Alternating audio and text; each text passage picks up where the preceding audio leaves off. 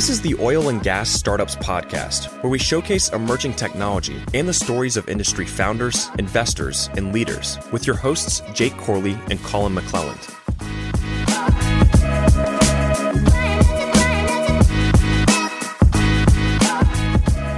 What is going on, guys? Welcome back to the show. If it's your first time here, welcome. My name is Jake. For those of you returning, welcome back. We're switching up the format of the show just a tad bit moving forward, but don't worry, it's still the same old show. On this episode, we sat down with a good friend, Alex Fleming, with Deloitte. Throughout his career as a management consultant, he's been mostly focused on working with numerous oilfield service companies. So he brought a really unique and insightful perspective into our conversation about how the oilfield services sector has been and will continue to be impacted by the current state of our industry.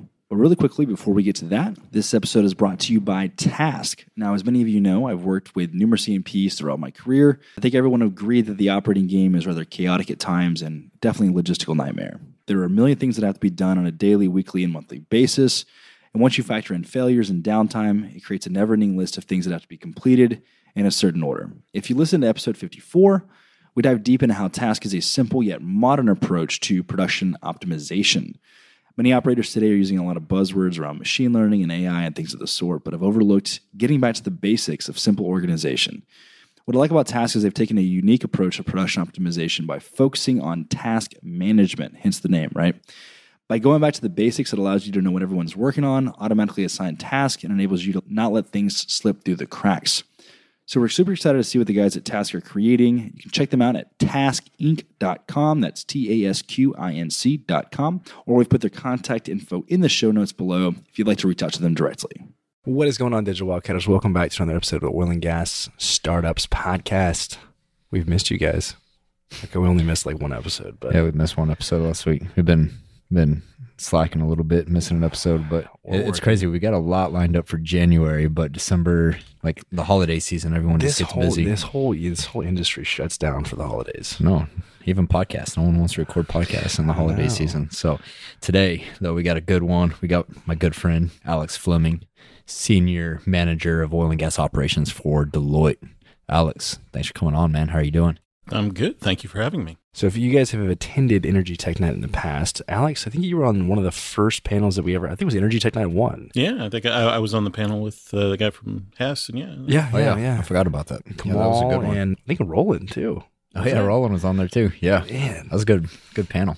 Some news coming soon with Roland. Yeah. So, Alex, I think you've got, I remember when Alex reached out to me, I looked at his LinkedIn resume. I was like, man, this guy seems like he knows everything about everything. So, is that an accurate assumption? I try not to start the conversations with that. My name's Alex, and I know everything about everything. That doesn't work well for consultants usually, right? I would say that I have in my life, I have been a lifetime learner. So I've spent a lot of time educating myself over my lifetime in a lot of different things. Yeah. So your position at Deloitte, if I'm not mistaken, you have right now your main focus is helping oilfield services. Is that correct? That's correct. I've spent most of my 10 years in consulting focused probably half on oilfield services and half on E&P companies. And, I dabbled in a little bit of midstream, some other associated industries, specialty chemicals, but all of them connected to the oil and gas value chain. At my time at Deloitte for the last year and a half or so, I've been really deep into the oilfield services work, but, been all over the industry. Yeah, I'm actually pretty excited about this episode because, recently we had Dan Pickering on and talked about kind of the climate of E&Ps and the state that they're in. So it'll be interesting to talk about the OFS side. Obviously, we've had some OFS companies here on the show, but we haven't gone into, their startups, right? We haven't gone into what's it looking like for OFS, and I'm sure it's a tough industry or a tough game right now. But a little bit about your background. How did you get started consulting at Deloitte, and what kind of led you up to where you are today? Well, so I grew up, I guess we're starting at the beginning. I grew up mostly in Colorado and Arizona. Was a wild child, so my parents sent me off to boarding school when I was like 13, and it's much better when he's 1,000 miles away. And so what's that like? Because I was looking at boarding schools, and I was like, man, we just send your kid off to boarding school, and like, how did you feel from It's so from funny being you the mention- kid? Like, I did you literally feel? was thinking the same thing. I was watching some documentary, and they sent their kid off to boarding school too, and I was like, man, if my kid's a little shit, I'm sending his ass to boarding school.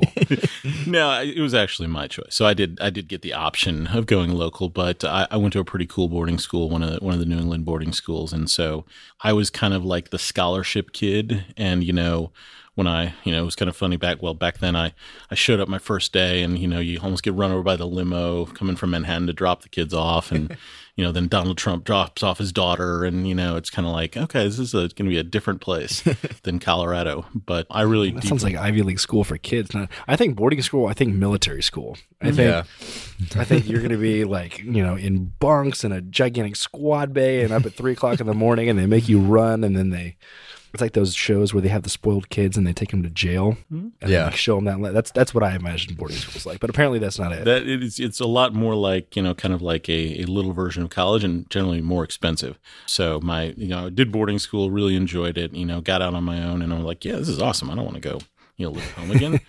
So when it came to the end of boarding school, and basically my mom called me up and said, oh, by the way, you spent all your college money on high school, so you're gonna have to figure it out on your own. Good luck. And so I did Navy ROTC and went to the University of Pennsylvania, was a physics and Russian major for reasons are probably too long to discuss in the podcast. Wait, do you speak Russian? I do speak Russian. Oh shit! You have to speak some Russian for us before you leave today. Have you ever seen who was the comedian? Oh, he's not Russian. Well, he's not Russian, but he Bert went. Kreischer? Yeah, but have you ever seen it? And so he goes. He talks about his time in college. He took a Russian class, and he pretty much bullshitted his way through this class. And they take a field trip over to Russia. And what do they call him? What was The Machine. Oh yeah. He ends up getting involved in the Russian mafia. You need to check it out. Okay. That is one of the funniest stand-ups I've ever seen. Yeah, so go look. It's not his latest one, but the one prior to that. All right. You're welcome, Wildcatters. That is a piece of gold right You should there. check it out if you haven't seen it. Sorry, I'm pretty fascinated by that. So definitely getting you to speak Russian before we get off the podcast today. We'll put that in the notes. So in like one sentence, why did you choose physics and Russian? Physics, it was just something, I was kind of a science geek as a kid, and I was Okay. always good at it. Russian, because when I was in fourth grade, my mother told me that learning Spanish was not going to be good enough to differentiate yourself. And at that time, it was, this was, the early 90s. So everybody's all hot on Japanese and Russian, and the Cold War is just ending. So, I was like, well, I think I have a better chance of blending in Russia than I do in Japan. So I'm going to go with Russian, right? So, Solid choice. yeah. So they ended up there. So I got to college. ROTC was a lot of fun, and I enjoyed it. Did a couple of tours, spent a summer, wandering around San Diego, summer on a submarine, summer at a helicopter squadron. At the end of it, the Navy offers a really big signing bonus if you join the submarine force and go into nuclear power. So I went into the Navy nuclear power pipeline, which is kind of like a year and a half intense master's in nuclear engineering. Finished that, and then I went out to a submarine called the USS San Francisco, which I was a nuclear engineer and a combat officer for 4 years on that submarine. At the end of my 4-year tour, which was very interesting and I had a more interesting than average first tour on a submarine. And at the end of it, decided that I did not want to stay in and do my 20.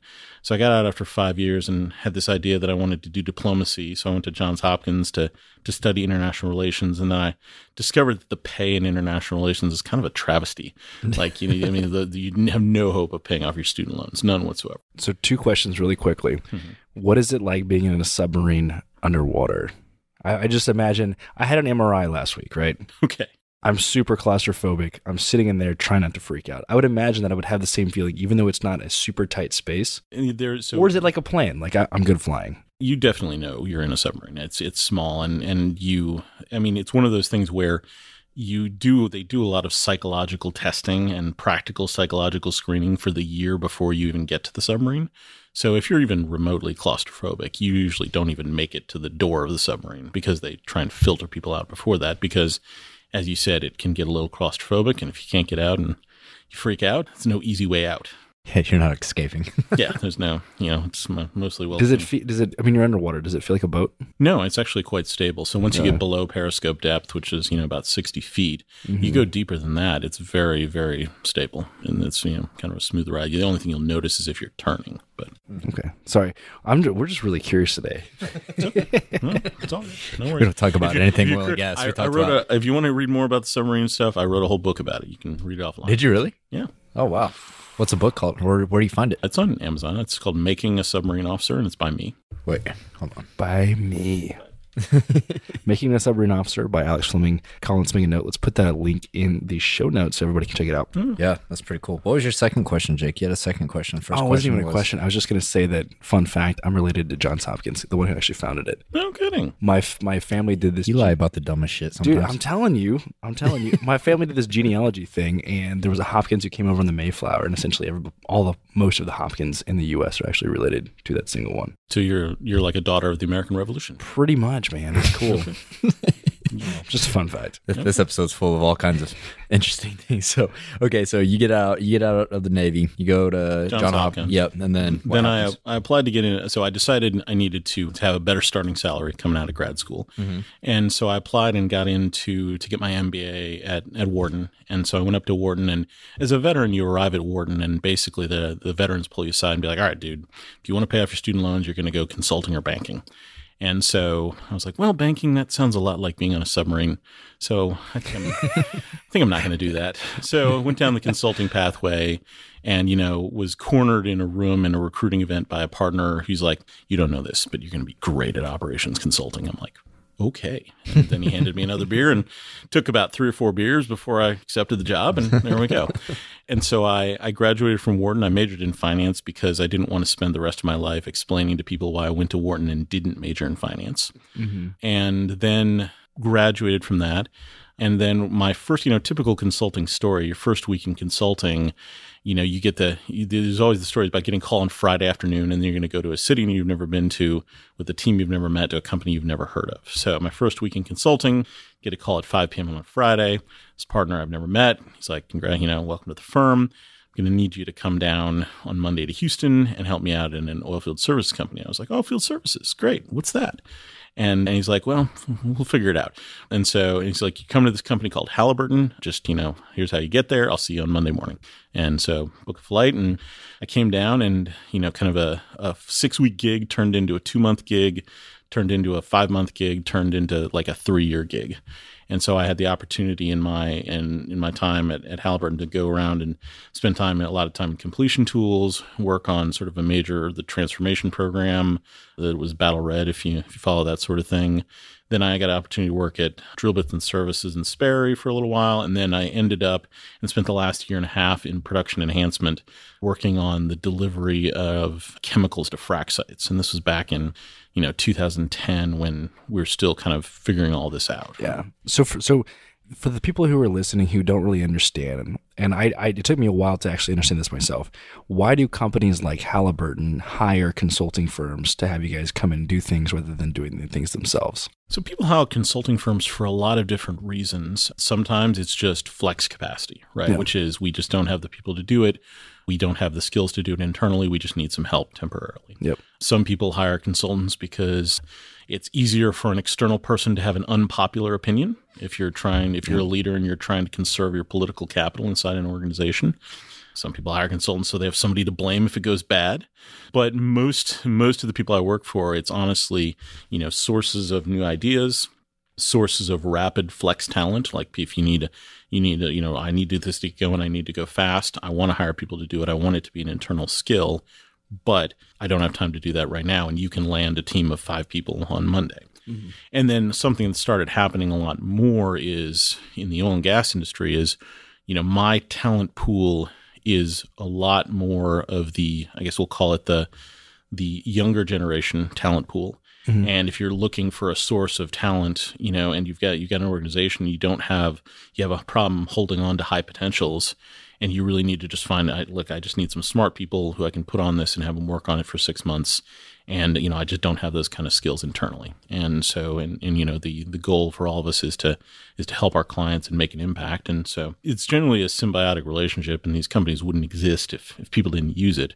There's a lot of other situations like a merger and acquisition where you're trying to keep a clean team and you don't want your employees to be kind of, involved in the process. So lots of other transactions or situations, system integration projects. So, if you're doing a major system change out and you don't have any of those skills internally, it's, you use flex capacity, use consultants to kind of move through it because, there's a lot of perspective you get when you move from company to company to company. And you start to see there's a lot of, sort of breadth of exposure you get that when you get right down to it, people who've gone up through one company or a few companies, they've really only seen the way it's done there or the way it's done a few places. And it's pretty valuable to have somebody who can come in and say, all right, let's look at this in the grand scheme of things, or let's figure out what's the best practice even, outside of your industry so that you're not reinventing the wheel or doing things the hard way just because you've never done it before. Great answer. All right, so back to what you're saying. It was 2010. Yeah, 2010. So after 3 to 4 years on the ground at Halliburton, I kind of came out and they're like, "Oh, great, you're an oil and gas guy, and you're a fracking guy too, because you've been to a frack site." Because you've been to a frack site. And I'm like, well, and it was funny, right? And I do not claim to be a field person, but in consulting, having been to several frack sites and having been to several drilling sites at all still puts you, with an experience set that is beyond many consultants out there in the world. Yeah, you've seen it and felt it, right? Yeah, and so in consulting, I'm considered a field guy. I would not be considered a field guy by oil and gas people, but it's a little, you gotta, and that's the thing about oil and gas consulting, right? Is there's consulting in oil and gas is different because you have to bring an amount of street cred to the situation. I cannot bring a 23-year-old art history major into the C-suite of an oil company and say they're going to figure out all your problems. It just doesn't work, right? So part of my job has been you find teams of people in consulting firms, you give them experiences. I had a young manager this year. I had the privilege of being able to take her out into North Dakota. We were doing a project for an E&P company and take her in a single day. We were literally able to hit like a drilling rig and a frack site and a gas plant and, a gathering facility and a pipeline terminal and all this. And I got her in her coveralls and walked around them. At the end of the day, I turned around. I'm like, all right, congratulations. You've now been to more of the oil field than like 95% of consultants. And so, so finding those people who can be field credible and headquarters credible is hard to do. And it's something that involves kind of cultivation and talent cultivation. It's important too. I mean, one time Jake and I were talking about how these tech companies that are coming into the space, like you need to be out in the field just to understand what it's like out there, right? Just to kind of bring everything full circle and be able to understand everything from end to end. I think that's extremely important. I mean, it's hard to help a company, an OFS company, if you've never even seen what their work environment is or, what they actually do. So I think that's pretty important. We made the mistake. It was early on in my oil and gas career. We were at GDS and we spent a year, or the better part of a year, building mobile field data capture software so you can capture gauges and pressures and all sorts of stuff, run tickets. And we built it to be native to tablets and phones and stuff. And we just did, at that time, neither one of us had the field exposure, and we just didn't understand the demographic that we were dealing with. We didn't understand pumpers, right? We didn't understand just the nature of being out there and just how dirty it is. Like, you're not going to take $1,000 tablet and just get all sorts of oil and dirt and dope, all sorts of stuff over it. So we wasted, long story short, we wasted an entire year and tons of money on something that wasn't even viable in the first place. And so that was a very valuable lesson. Well, it was an amusing, my first time in the oil field, the first time I went out to the field was I went up to El Reno, Oklahoma, and stayed in the Best Western in El Reno, which is classy. I've been there. It's very classy hotel. And in that first 4 days on a frack site, we were testing a field delivery scanner, which was an iPhone app. So this was right after Halliburton had made their big push, like, we're going to iPhones. And so in that 4 days, I think the reason I kind of liked it is there was in those 4 days, there was an earthquake, there was, a tornado, and there was so much flooding that the company man's sewage tank floated down the road. That's why I hate Oklahoma. Every time I'm up there, it's an earthquake, tornado, some 100-year flood. There's something every single day. It seems like it's one of our lease roads right now that we have to spend thousands of dollars talking fixing. about that. Yeah, it's washed out again. Mm-hmm. So that was and those 4 days I'm like, this is awesome, this is great, I love this. And then it was funny, the big concern from the corporate change management guys, well, we need to make sure these guys know how to use an iPhone. And I'm like, first of all, if Steve Jobs was alive today, he would literally die if you told him you have to go teach somebody to use an iPhone, right? Because that is like totally against it. But yes, I will send a team to go out and make sure the guys at the site know how to use an iPhone. So I pull up the site and, go into the frac trailer, hand the guys the phone, kind of give them the basics. And in the time, and then they're like, well, why don't you go walk around the site? We'll start working. We'll start, trying to see if we know how this phone works. In the 10 minutes it took them to walk around the site and come back to the trailer, they had changed the background image to pornography. And I'm like, okay, so somebody somewhere knows how this phone works. Man, I could not remember who told me that story. I've said that story at some point, and I'm like, man, I can't remember who told me that, but I know I didn't make it up. Now I remember. So I was like, all right, so you guys aren't as digitally mute as the corporate headquarters might imagine. So in 2010 obviously is kind of right when shale started taking off. So exciting time. Everything's running and gunning back then, 2010 to 2014. Everyone's just popping holes in the ground, fracking. So yep. I'm sure you were busy during that time, and I'm sure you've been busy during this time as well for different reasons. Mm-hmm. So, what were you? It sounds like then you were helping with some technological integrations. Well, it was how do we go faster, right? At that point, it was like faster, more.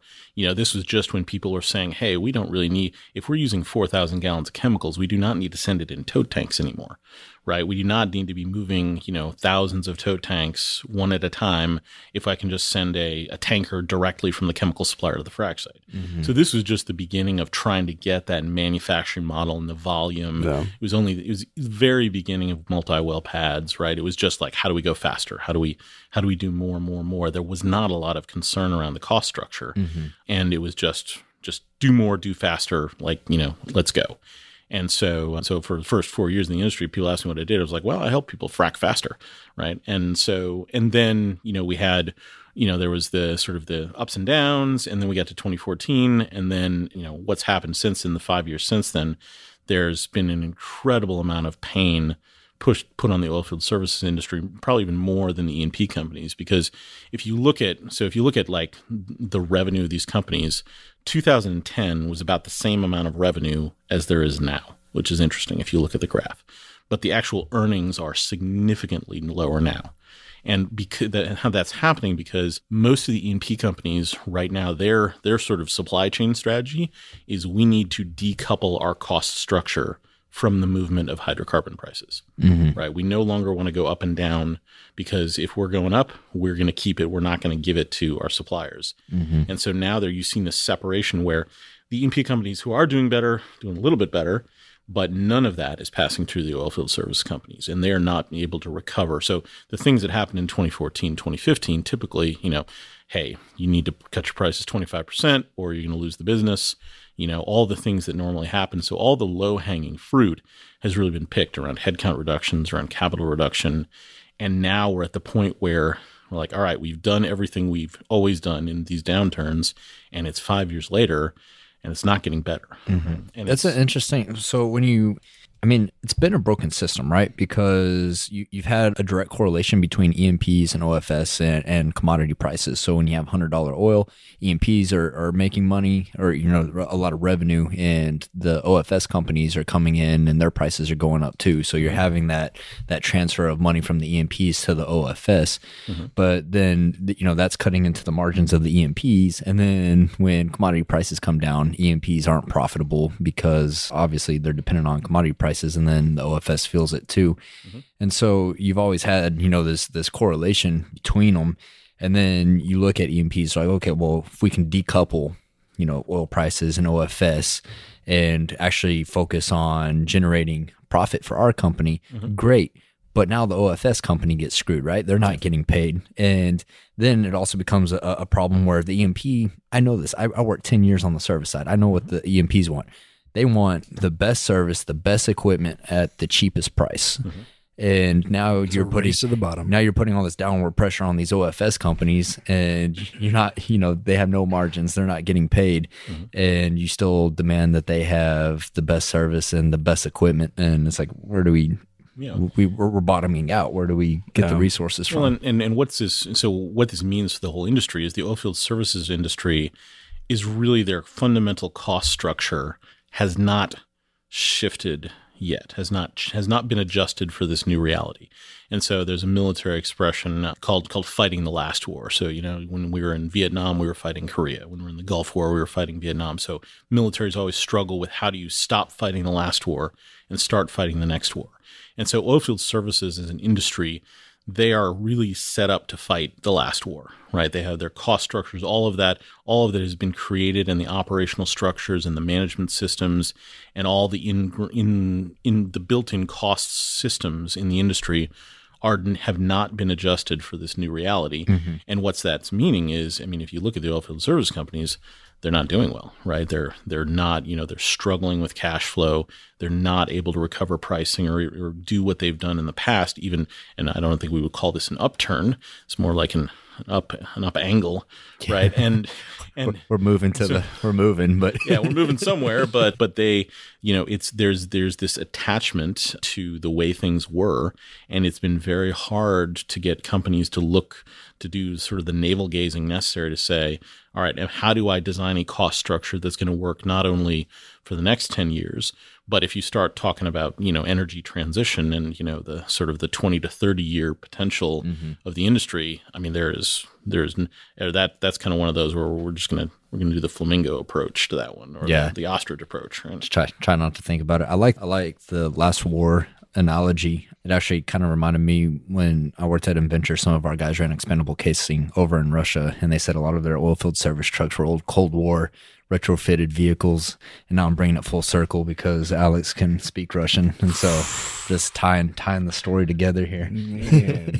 Well, and I think the oilfield service companies, what do they need to be doing is you need to look hard and say, what are our differentiated capabilities? And what are we investing in? And really, it's how do you allocate? It's not, nowadays, like I said, all the easy stuff has been done. This is not about blanket headcount reduction. This is not about just, cutting capital budgets, right? It has to be, how do we make sustainable intrinsic changes to the cost structures of the industry and really make sure we are investing in our differentiated capabilities. And anything that is not a truly differentiated capability, or it's something where we just have to have table stakes, we don't need to invest in it. And that's the other thing about sort of recovering petroleum engineers, which is hard, which is no engineer ever wants to be just average at something, right? Yeah. Oh. And so, going to a company and be like, yeah, you don't really need to be good at that. You need to be okay at that. And because the difference between being okay at something and being top quartile from a cost standpoint is extreme. Right. And so looking across the entire organization and saying, how do we set up a sustainable cost structure? And then how do we take and make decisions around portfolio and how we approach sales and pricing, which the history of pricing and sales in the industry is pretty broken, right? Because, oilfield services sales, it's not the golf course steak dinner, helicopter hunting trip method, right? You just can't do that anymore. It's when you think about how pricing is done and how commercial arrangements are approached, there's a lot of stuff that's just happened ad hoc. And, hey, we're going to price it this way because we priced it that way the last time. But if you look across the whole world, the same thing is priced differently in 7 different countries, and the customers know it better than us because they're going to the other country to get a price for our stuff, right? And so really bringing discipline around commercial and pricing, and then how do you translate all of that into an operating model? And so forgive me for using a consulting buzzword. The term operating model just means how you link your strategy to your execution, right? So you have a strategy, and what is your structure, your management reporting, your operating rhythms, which just means how do you, your meetings, all that. How do you connect the strategy to actual execution? And that operating model, many companies in this industry did not ever sit down and really say, what do we want to be when we grow up, right? And what do we need to be, and have an intentional design of the operating model. We put a lot of faith in, very good leaders, and they set up their kingdoms. And when times were good, everything was working. They were making money. Great. But now it's, you're looking hard and realizing that a lot of these fundamental assumptions and structures have never been challenged. Mm-hmm. And there's a lot of, planning, and a lot of oil field services companies is like, well, our planning horizon's like 18 months, basically. Right. And that's, compared to other industries, it's pretty narrow, because, how do you do effective long-term planning and integrated business planning and thinking about capital assets and cash flow if you really only have an 18-month planning horizon? Mm-hmm. And then the entire industry, and you guys talk about this a lot, is struggling with how do we make digital financially real, right? There's a lot of people, we're top of the hype cycle. Everybody's talking about it. I think machine learning is right at the top of the hype cycle. If I hear digital transformation one more time. Exactly, right? God. Digital transformation. So the oil field service industry is struggling with that just as much, if not more, than the rest of the industry, and saying, what do we do with this, and how do we get this into something that is going to help us get cash flow or increase productivity or work for our customers? And how do we make this real in the industry? Because if you get right down to it, and this is the same discussion you guys were having on the E&P side, is has anybody actually stripped down an E&P organization and said, what if we built this again right now using all the tools at our disposal? The organization would look very different. Mm-hmm. Right? And the same thing with oil field services, right? If you strip down the entire organization, say, how would I rebuild this from scratch if I didn't have anything right now? That organization would look very, very different. So when you talk about traditional cycles and the actions that these OFS companies take. So, cutting CapEx is easy, right? It's easy until your assets start to fall apart. Yeah, exactly. And so, whether it's, not investing in new equipment or laying off, layoffs of your workforce, you can do these things, but it doesn't address the fundamental problem in the cost structure, right? Mm-hmm. And so, but I think about it out in the Permian Basin. I don't know how many wireline companies you have out there, but probably 20. Mm-hmm. And it's a very commoditized service, right? What's your competitive advantage, or what differentiates you from the other 19 wireline companies to where you can get some kind of edge? And, for me, I don't know what that is. You can lay off your guys to bring down, your payroll. But at that point, what else can you do? And I think that there is room to look at internally, same conversation with E&Ps. How do you make your operations and personnel more efficient with technology? I think that could apply to OFS too, but is that something that you guys see? Like, is anyone looking to digital solutions internally to figure out if that can help them gain efficiency? Well, so when we talk about, digital solutions, a lot of people ask me, and I spend, a lot of time talking about, what is the purpose of, like, why are we even talking about this? What should we be getting out of digital solutions? And there's the way I explain it to people is, the goal of digital solutions in the end is you have physical processes, you have the information movement about them, and then you're doing analysis, and you're making decisions, and you're doing planning on top of all that. And right now, moving the information, so moving between, here's a physical process, I'm capturing the information about it, I'm analyzing it, and then I need to make a decision about it and feed that back into the physical process. That the latency of moving between those layers has been very wide. And I think that the core value of all these digital solutions is reducing the latency of those processes, getting closer to the cycles of analysis. So you're not waiting, because, if you ask many oil and gas companies, oil field service companies, well, how much money have you spent as of today right now? Mm-hmm. Right. The CFO could tell you, well, I'm pretty sure what we spent 60 days ago. I'm moderately sure what we spent 30 days ago, but I haven't the faintest clue how much of my OPEX and CAPEX budget is out the door as of this exact moment. Yeah. Right. And the ability to bring that latency down of the movement between the physical world and the virtual world and decisions and analysis about it, that's really, I think, what is going to drive the best usage of the solution. So I think that, there's some cool startups in the space, companies like Cleargistics, Engage Mobilize, Data Gumbo, some other, they all do different things, Rig Callout, that do exactly what you do? How can we shrink this down to where we have less latency in the data and actually be able to make more real-time decisions? Because, same for E&Ps, OFS, what's your P&L like today? Are you making money today? And one of the things, I just don't think you can get an answer. One of the things I used to do walking into E&Ps whenever we're talking about GDS or WellHub, and say, give me a list of your 10 most profitable wells. Give me a list of your 10 least profitable wells. And they say, I can't do that. Give me about 2 weeks, and I think we might have something. And by the time we get it, it's not going to be accurate anymore. So I have a client where I said the same question is, can you tell me what is your profitability of your product lines in these geographies? And it was a very, very difficult question to answer. It took 10 weeks to arrive at an answer that maybe was confident. So and I think, honestly, what it really boils down to is it boils down to organization. Like it starts with personal organization, right? Of keeping track of everything. And I think companies, it's very hard to do that as you're setting up a company. It's very easy to kind of let that fall to the wayside and be like, we don't need to check. We'll catch up with it later. And then 10 years later, still you're a big organization, but now you have way more people, and it's just completely blown Think up. about like simple SaaS platforms like Notion. Like Notion could completely change the internal operations of a company. It's changed our operations, hasn't it? Yeah, and no one uses Silicon Valley type project management. And have you seen any OFS company used a Silicon Valley type project management software?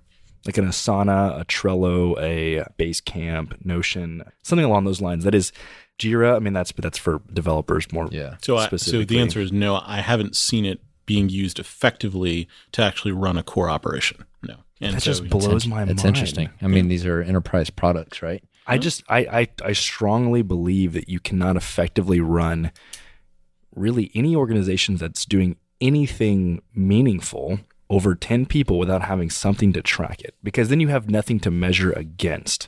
There's so many things, like Notion, for example, it's become our project management software. Notion should sponsor us for this. We might have an affiliate link or something. I don't know. It's become our internal wiki. So if you have questions about things like, if you set up a website, where is it hosted? What is the username? What is the login? Things like that get out of hand, especially with SaaS tools, right? So imagine a company like Halliburton. Imagine how many things that people are paying for, and the information that you have to keep track of, and all the information and notes and stuff that engineers have taken over the years that just gets lost when somebody gets fired. Well, and like I said, I don't want to poo-poo on, digital solutions, because I think there's incredible value there. But when you get right down to it, the things the oilfield services companies right now need to start with are actually, there's things they need to do before that. So back to your question about, you're an oilfield service, you're a wireline company, you're like 20 other wireline companies. What do you do to make sure you have positive cash flow? One, you get Henry Heinz, the founder of the Heinz Ketchup Company, said to do a common thing uncommonly well leads to success. So you can either decide you are going to be the leanest, meanest wireline company, lowest cost structure, you're going to do it better than anybody else, and you're going to be able to get paid premium prices for it. Or the other thing is, you can look at adjacencies, which is, okay, if we are not going to get the growth we want, and a lot of the oilfield service companies right now, if you're looking at potential growth rates in the industry, 6 to 8% growth, that's probably about what you're going to get in most of the oilfield parts of the industry. And if your stock price reflects that people think you're getting 12% growth, and you're only working in oil and gas, I got news for you. At some point, there's going to be a correction of that, and it's going to hurt your shareholder value, your stock price, and leadership is going to be held accountable. So you have to really sit down and have very good focus on what are the markets we're in, where are we playing, why are we in these pieces of the portfolio, and are we going to get the kind of growth that our either owners expect or our investors expect out of it? Because if you're not looking hard at your portfolio and saying, where do we play? And then, where are we playing? And then do we have the right and ability to win in those markets? If you haven't, because a lot of people are like, well, we're a wireline company. We're always a wireline company. Why should we ever consider doing anything else? But to your point, if there's an adjacency where they have skills that can logically move into kind of an adjacent market, and wireline may not be a great example. So if there's a company that's working in, let's call it subsea robotics, right? Or robotics at well sites, right? And they ask, all right, we're really, really good at robotics. what adjacent industries or what adjacent markets are very close that we could use our skills in that potentially might have higher growth rates in the future. And do we double down on those investments, right? And you have to make some tough strategic decisions about, do we stay exactly what we've always been doing, or do we look for adjacencies? Do we look for new revenue streams in our data, in our information? Do we try and monetize our assets in a different way, or even get rid of our assets? And like literally is, right now, if you're having trouble getting good cash flow out of a high cost asset fleet, why not take that whole fleet and sell it to somebody and basically say, all right, we're going to sell it and lease it back, but you guys are a company that's going to run only this asset class for us, and you can run it well, and then we can get massively reduce the organization we're having to deal with. And so there's a lot of you have to start with the intrinsic questions, because as I said, all the low hanging fruit of mostly, I said, the people running these companies know what they're doing. They've done this a while. They've pulled all the levers that they've always pulled, and they've pretty much pulled them as hard as they can.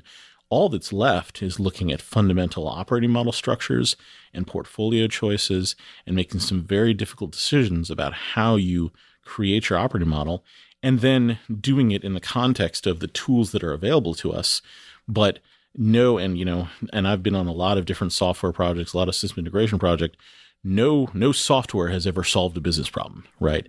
It's the model and the people and the process, and yes, the technology enables it, but it doesn't. You can have the best tools in the world, but if nobody uses it, I mean, that's always been the biggest struggle is to get engagement. It's hard to get engagement for a new company. It's even because especially when you're merging different work styles and experiences and ages and demographics and whatnot, and so it's hard to get everybody to kind of buy into something that you got to have. I mean, the fundamentals of the business model have to be right. Yeah, I think Rice Energy did it well, and I've said this many times, but they instituted the right policies, and their policies centered around, maybe not even in policies, but they didn't send any emails, and all their communication took place within the platform that they built that managed everything. And so nothing got done unless you communicated with the executives and your managers through the platform. And so it kind of just reinforced that type of engagement. And as a result, they built one of the most efficient organizations that I had ever seen. And Salesforce thanks them. Yeah, absolutely. Going back to your comment about Heinz, I feel like this, the theory of doing a better job and charging a premium just doesn't work in oil and gas. I mean, it's just fundamentally not built that way. These are $100,000 jobs, OFS jobs, that are awarded to the lowest bidder, right? To be honest, when it comes time to bidding out a job, they don't give a shit. They only give a shit about job performance when you leave a tool down hole or, something of that nature. But like, you could own an OFS company and it doesn't matter how hard you work. You got different risk exposures, having the best people. That's a hard game to play, because guess what? OFS hands bounce around. And so they're going to, if someone down the street's paying $1 more an hour, they're going for that $1 an hour. Well, so actually now the total headcount in the oil and gas industry is actually now below where it was in 2009. What's the total headcount? I don't have the number off the top of my head, but it's below where it was in 2009. So we've already cut, there's already less people, according to the Bureau of Labor Statistics, in oil and gas now than there was in 2009. Wow. So we've already cut. And as you guys know, it's very hard to get new talent in. We got a lot of talent that's been going out the door. We've got a lot of very experienced people who've retired and taken their knowledge with them. And and I think you guys have talked about in some of the previous podcasts, we're going to have a lot of problems with people who are having to relearn things just because we haven't captured that knowledge. We didn't capture the knowledge. Yeah, we lost the tribe knowledge. Yeah. So what are you seeing? One, y'all's clients, I'm sure you deal with a lot of big OFS, the Halliburton, Schlumbergers of the world. Are any of the smaller OFS companies out in the Permian, are they engaging guys like Deloitte, or do they, are they still just fighting the good fight by themselves? Well, so one, and this is something where, big consulting is definitely the price point makes it hard for smaller organizations to stomach it, unless you've got like a private equity firm who kind of, and I've had this happen where, a private equity firm says, we are hiring you, go in and do it. But when you get right down to it, there's a certain size of an organization you have to be at before really big consultants are going to help you or even be feasible with your budgets. Right. And then there's also, we we in consulting, so consulting is being impacted as much, especially oil and gas consulting, has been impacted as much as anybody else by this, because we've had to come up with very, very new ways commercially to engage with our customers around incentive structures, value-based deals. I mean, these are not the days, there's a lot of heartburn in the industry now about paying sort of, I guess we'll call it the big strategy consulting rates. And we really have had to get very, very, especially in oil and gas, very, very good about communicating, here's the value, here's why it's worth it to use us for this, here's what you're going to get out of it, and here's why, and like I said, it's not like telling a company you couldn't do this, right? It's not saying, yes, given enough time, you get a lot of smart people, they're all engineers, you could probably figure this out on your own. The reason you use people like us is as an accelerator, or so that you don't have to relearn everything from the ground up. And so, but we've had to bring a lot of creativity in commercial models to ensure that we're very clearly communicating, here's the value we're creating, and here's why it's useful to have us around. Yeah. There's some interesting variables that go into this too. I was talking with one of the big service companies, and they're telling me that they had sold their pressure pumping service or their unit out in West Texas. And like, it was just too hard to compete with the small guys. They were going to church with the clients and getting their business just off of personal relationships. And for us, we couldn't compete with them, not even on a cost basis. But the problem, the mom and pops though, the problem with the smaller companies is they still are, when you don't have scale, it's very, very hard to get the kind of cost efficiencies that the big companies get. Exactly. So it's even though, like I said, that will work for a while, but if you want to build a sustainable organization and a cost structure that allow you to have positive cash flow and sustain it, it's very, very, you got to be really, really lucky. Yeah. Or really, really good. But it kind of makes it, I mean, to be blunt, it makes it a pain in the ass for different companies, right? Because if you're a big company, you have the skill to be able to drive down your costs. And so you can be competitive.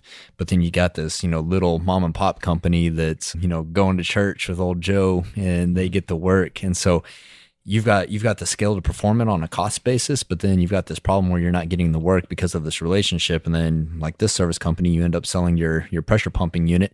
And then all of a sudden, the small guy, he doesn't have the skill to continue operating like that. And so then, he disappears, or the big service company comes back behind and, acquires them later on down the road. But it's just kind of this vicious, back and forth between bigger companies and smaller companies, it seems. Well, and I think there's the other implication of that is, and the oil field has this sort of I guess we'll call it the wildcat founder mythology. Digital wildcatters, right? Yeah. And and that is founded that. But at the same point, so we were talking in the pre-show about sort of the ethics and the environmental and sustainability of it.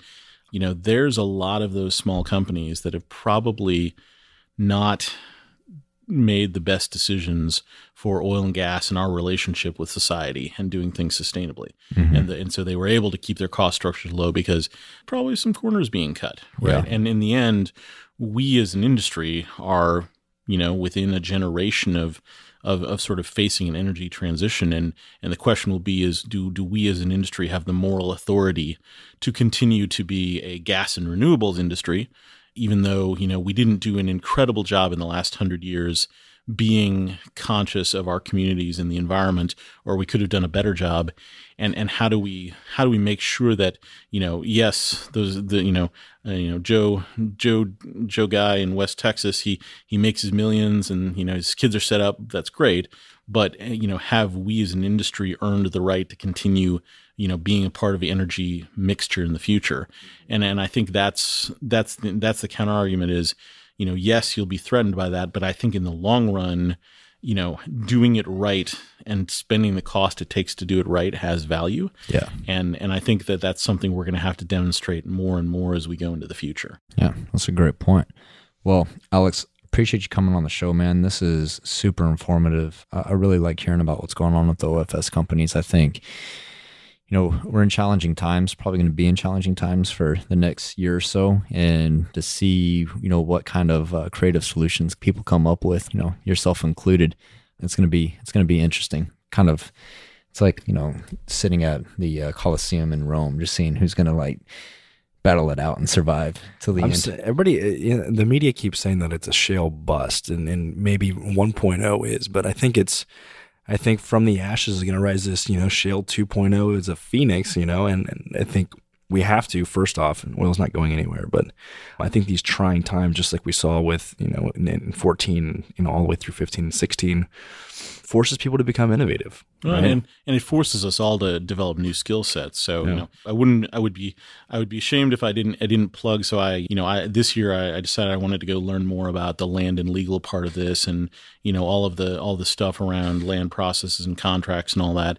So went to the University of Oklahoma to their energy masters for legal studies, and just finishing that up. And it was a fascinating program, but also, did the machine learning stuff. And I think, what we as individuals can do is make sure that, the leadership that we're going to bring to the industry, and as we all move around, and I'm sure, at some point, all of us are going to, be in different places, and you guys, when you're running your E&P company, right, making sure that you're bringing more of a breadth of experience, and like I said, not to down on petroleum engineers. I love them. There's a lot of them. They're recovering. They're out there, but we just need to bring more breadth into our operational leadership roles. And some people, there's a lot of buzzwords around. We don't need a chief digital officer. What are you guys talking about? But it's bringing a broader perspective to the leadership of the industry. Absolutely.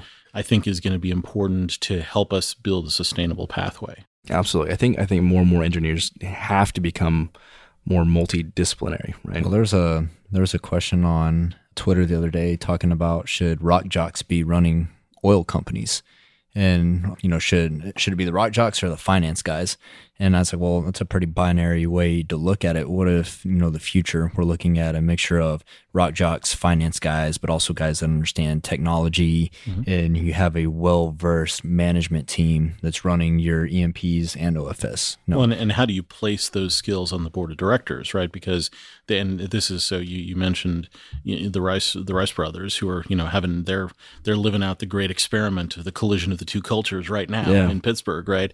And so, but at the same point, a lot of the companies you encounter, you look at the management team, they're doing their best, but the board of directors is still just the same group of 50 to 60 per something people with 10 years of experience in a publicly traded company. And there's a lot of resistance to change ingrained in even the boards, right, and their structures. And so not only how do we bring that to the management team, but how do we encourage the board of directors, the private equity firms who are funding these companies, that you need to bring a broader perspective, even in the supervision of the leadership, so that you're allowing the good ideas that are below to not get tamped down. There's a great pamphlet written in World War II about it. So the Germans wrote a pamphlet on how you slow down bureaucracies. Like literally, it was a pamphlet of how do you disrupt an enemy by adding bureaucracy to their companies, right? And it's literally a script of what happens in oilfield services companies, right? And because of the ways, because a lot of leaders have arrived at their place in life, and they benefit from the structure and the way things are. And there's a lot of ingrained resistance to change. And it's not always this, the people in the C-suite. It's that next level of upper and middle management and the vines that have grown throughout the organization over the years. And they are very, very capable of resisting change. And so if you got that layer and the board of directors, even the most genius CEO in the world is going to have a real hard time affecting change. Mm-hmm. That is interesting. I think that, that statement probably covers 95 or probably even higher percentage of oil companies. So, all right, man, if someone wants to reach out to you, where do they find you at? You're on LinkedIn. So I'm on LinkedIn. If you Google Alex Fleming Deloitte Consulting, that's you'll find me. And I'm all my email addresses are on my LinkedIn profile. So I have enough digital presence that you should be able to find me no problem. All you got to do is Google Alex Fleming Russian speaking badass. So that'll bring you right up. There's, like I said, the good news about, so Alex Fleming is also the name of the doctor who discovered penicillin in Scotland. Oh, nice. So it's actually kind of a little bit of a digital shield, because if you just Google Alex Fleming, Fleming. Alexander Fleming, the 1800s doctor, comes up. That's a so good guy. That's a good guy to get mixed up with. Yeah, you have to know one other piece of information. So Alex Fleming Navy, or Alex Fleming, Wharton, or Alex Fleming Deloitte. Alex Fleming the machine. Yeah. Alex Fleming, the guy who doesn't sleep because, got 4 children under the age of 7 and a wife who's an entrepreneur too, and, travel 4 days a week. But, at least I find time to squeeze in an extra master's here or there. Well, it sounds like you're going to be busy over the next couple of years for sure, man. So appreciate you coming on, sharing your knowledge. We'll have to get you back on sometime over the next year to get an update and see how things are going. Yeah, so thanks again. Happy to chat. Awesome, guys. Reach out to Alex if you have any questions for him. He's always a great guy. We always enjoy talking to him. I'm going to mix it up this episode. Who do you guys want to see on the show, or what topics do you want to see us kind of maybe gear some more shows around? I'm going to do this. Shoot me an email directly, jake@digitalwildcatters.com. Let me know. I want to hear your thoughts. We are here to serve you guys. We want to make the show as amazing as possible. We love having guys like Alex and Dan and all of our other guests that we've had on. We want to continue that trend. So just give us some quick feedback, and we'll catch you guys in the next episode.